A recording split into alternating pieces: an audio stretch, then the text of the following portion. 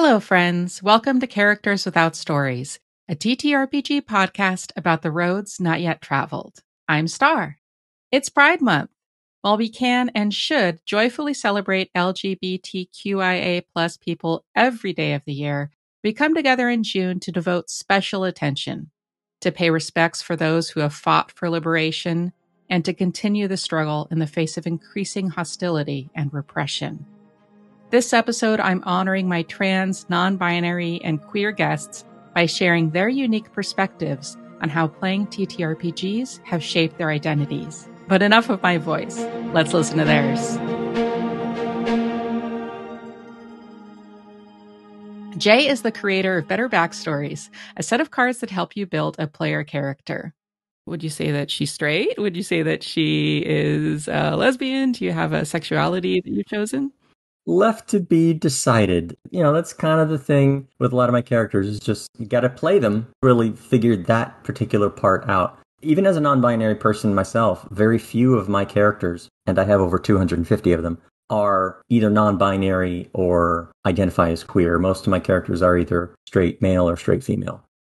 Interesting. Why do you think that is? I think it's just because it's where I came from. I lived 40 years as a straight white male, and I've only been queer, transgender for the last 5-6 years, and I think it's just easier. I think that's why people identify as they identify, because it's path of least resistance. Assigned male at birth, I guess I'll do this whole male thing, and that's where I was for a really long time. Even though I knew since I was in middle school that I wanted something different. It just took me many years, and took a while for society to get to the point where I could live my truth, because I couldn't have lived like this in the 90s. I would have had to live in a commune in the middle of Kansas or something. Stevie is currently a grad student studying to become a mental health counselor and enjoys DMing and playing D&D and Pathfinder. I see parallels with, kind of coming out stories and stories where people find themselves recognizing a difference from what they were growing up and then being shunned by their community and their family and having to strike out on their own and having to find their own family. Is that part of the inspiration or part of what went into this character for you?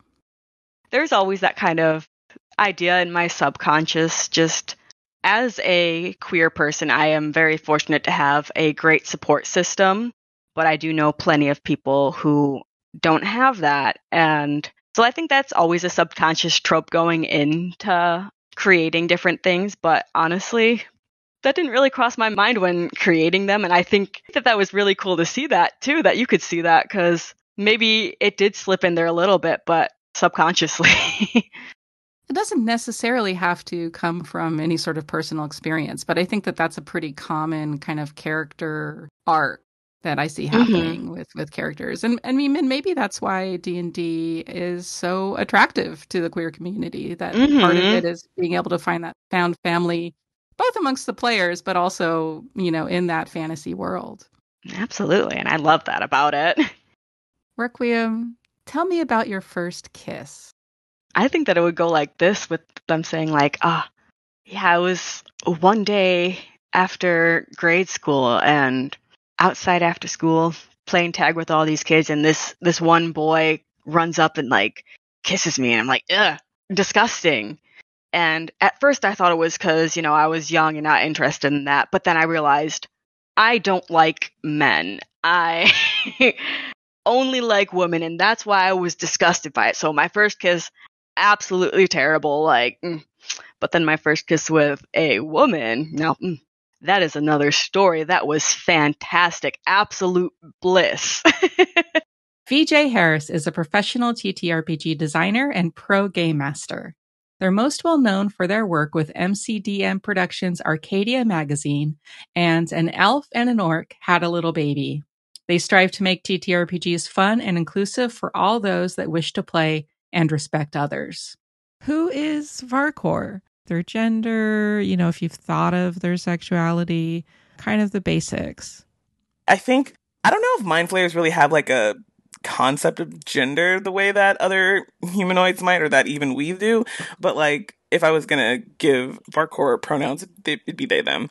I think the non-binary aspect of gender would suit a lot of mind flayers well, if they even cared about the concept. Because like for mind flayers that are under the influence of a elder brain, they have access to, you know, the seromorphosis, so they don't have to actually go out and have, like, you know, sexual relations with other parentages to have kids. So they really could just be like out here eating people to experience like sexual gratification and orgasms and all that other stuff. So like I don't think mind flayers really in general in their like elder brain-esque societies think about gender. If like somebody asks them, be like they know what the concept is because they've eaten people, they've read people's minds, and be like, that's not really something that we do. Just here's my name, assuming they were like interacting with you on a professional level and not about to eat you. But yeah, Varcore would just definitely be, I've heard about this particular one. We'll go with this for now, unless that changes or something else makes sense. But yeah, that's my kid.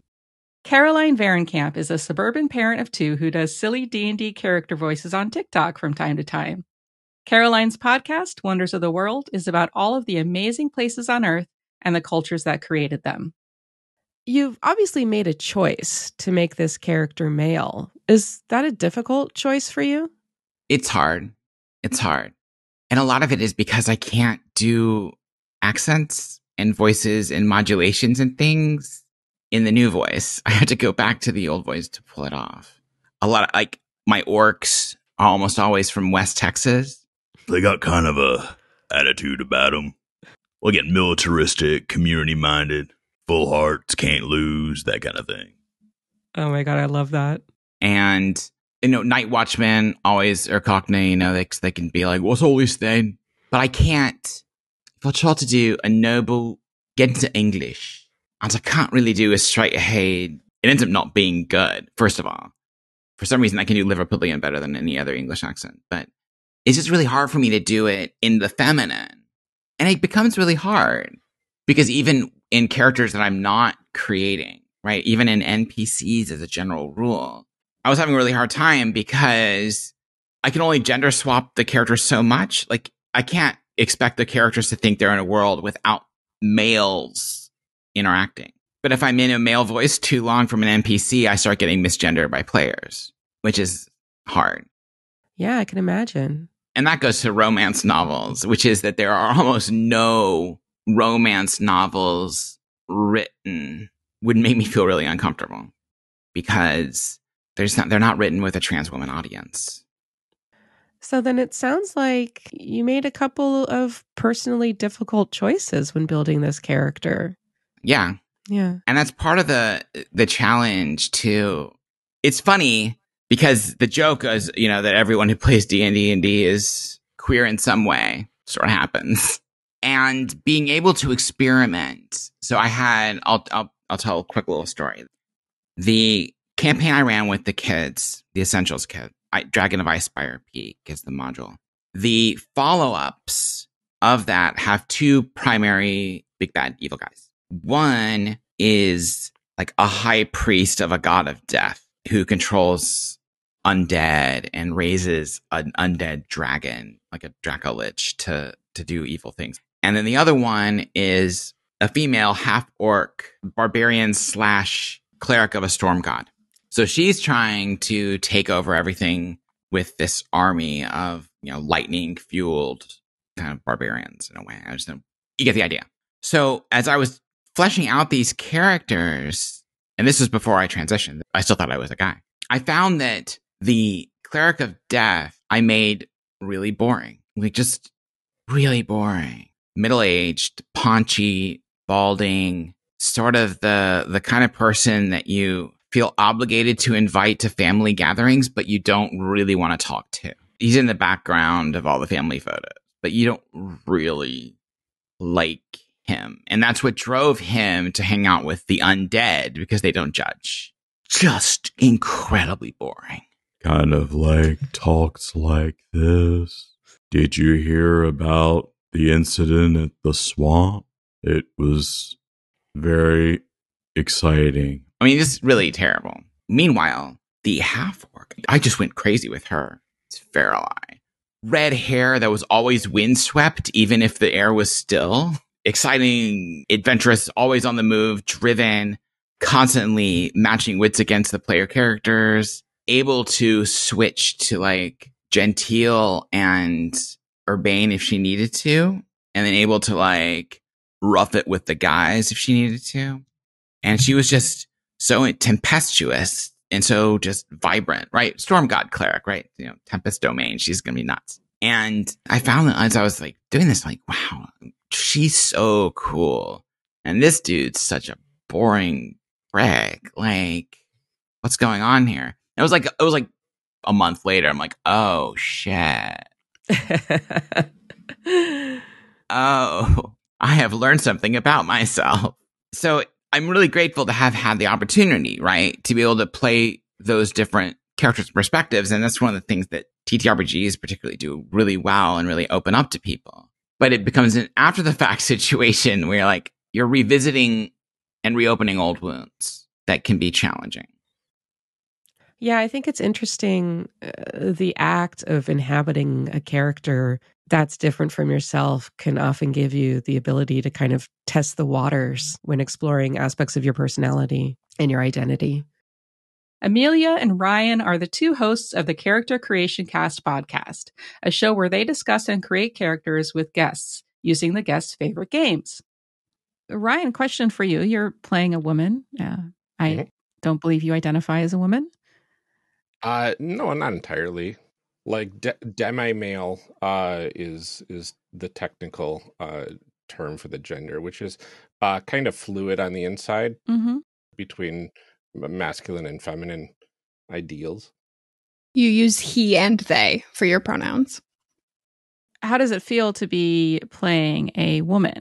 Do you struggle with that at all, particularly in a game that focuses on sexuality and romance? It's almost second nature to me because of how I feel about all that inside with my gender. It was actually one of the things that sparked the realization of being demi-gendered, right? Mm-hmm.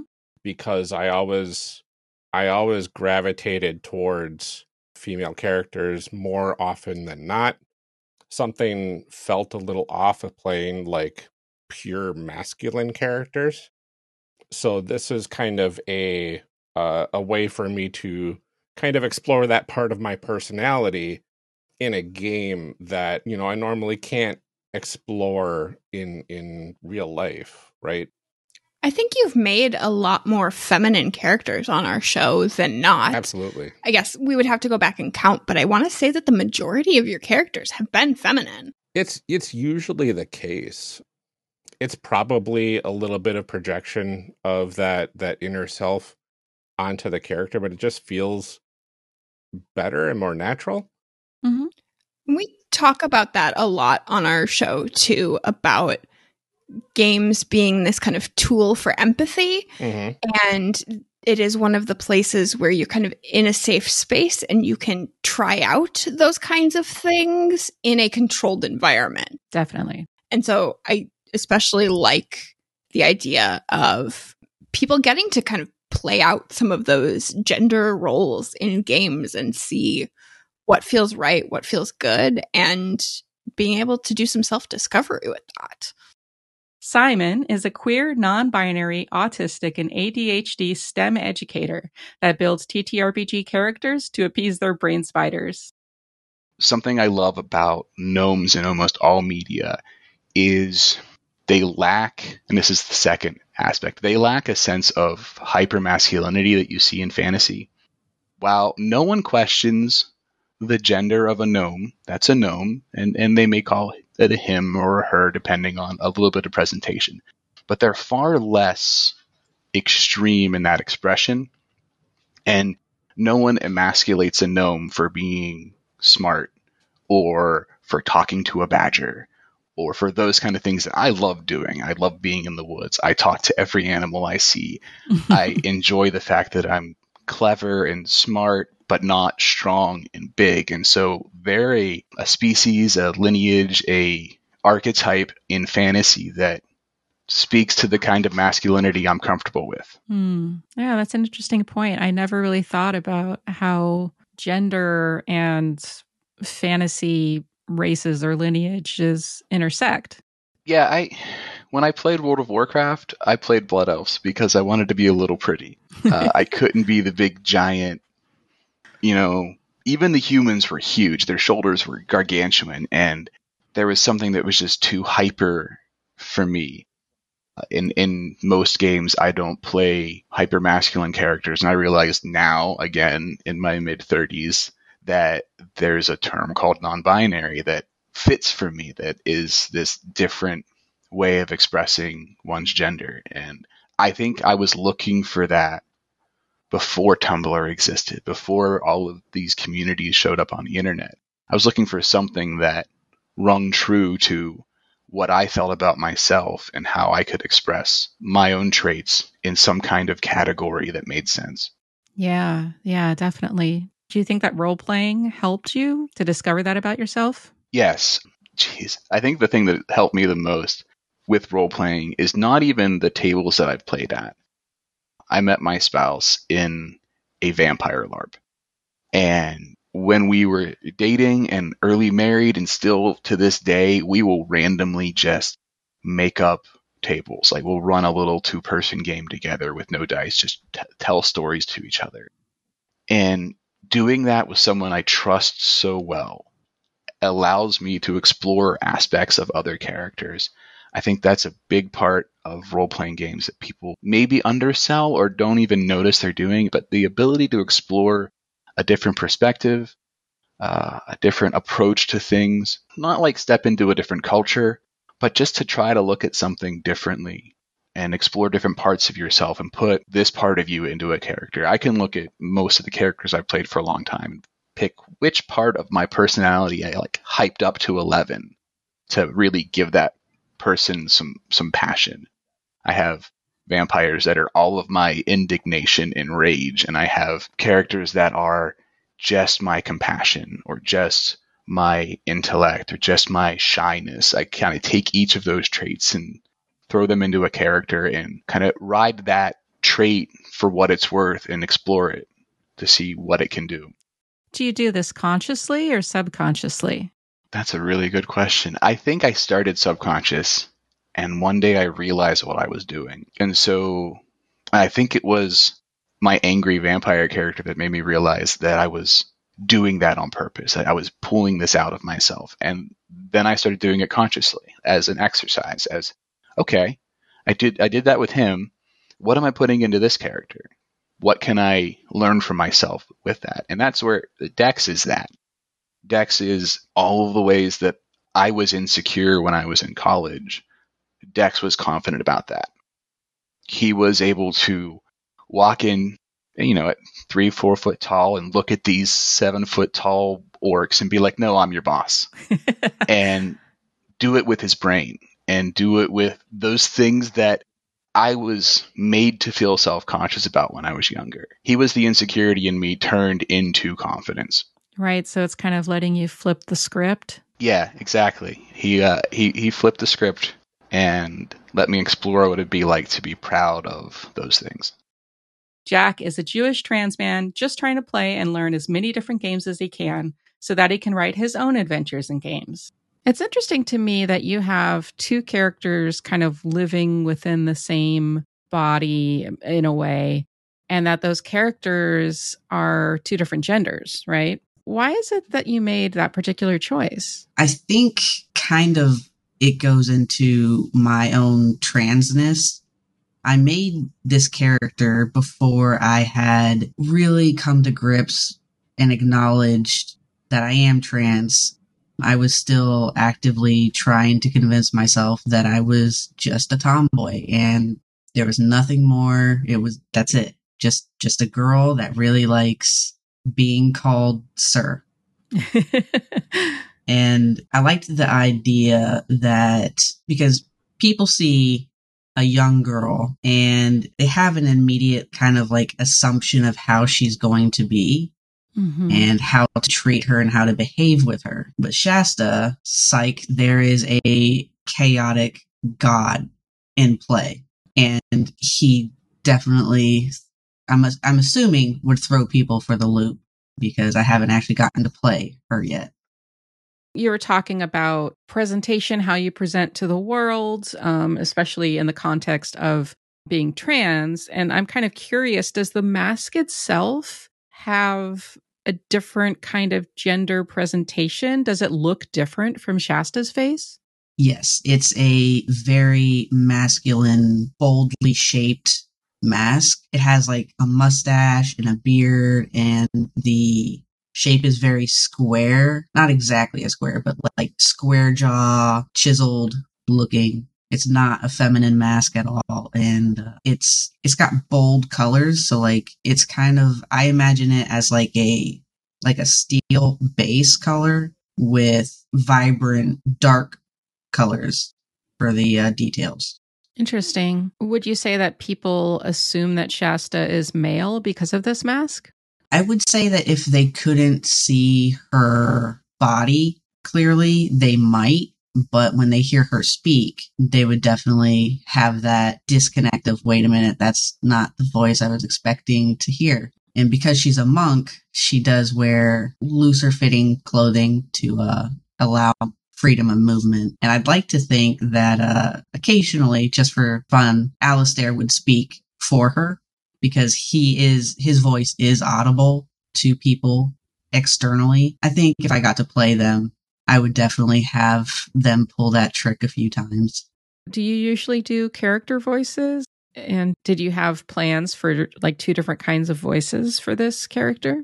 I used to do character voices before I started transitioning. I'm still trying to learn how to do them now, but I did have a plan to do Shasta in one voice and Alistair in a different voice. But yeah, I can't quite do my Shasta voice anymore. So I think if I were to ever get to play her, I would just try to give them different accents, maybe, or at least their pattern of speech be different. Right. Not to pry, but it has come up in a previous interview I did, which is that when you are trans and taking hormones, it can be really difficult to change your voice in the way you were once able to. Is that kind of part of your decision to change that? Yeah. It hurts.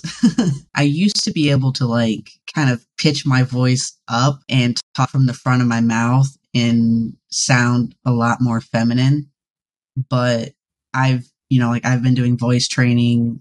My vocal cords are a lot thicker than they used to be, and I just can't do it anymore. Sometimes my voice will sound a little bit more feminine, but for the most part, it's definitely down in the deeper register. And if I try to push it, my voice cracks and it hurts. And it just doesn't sound good.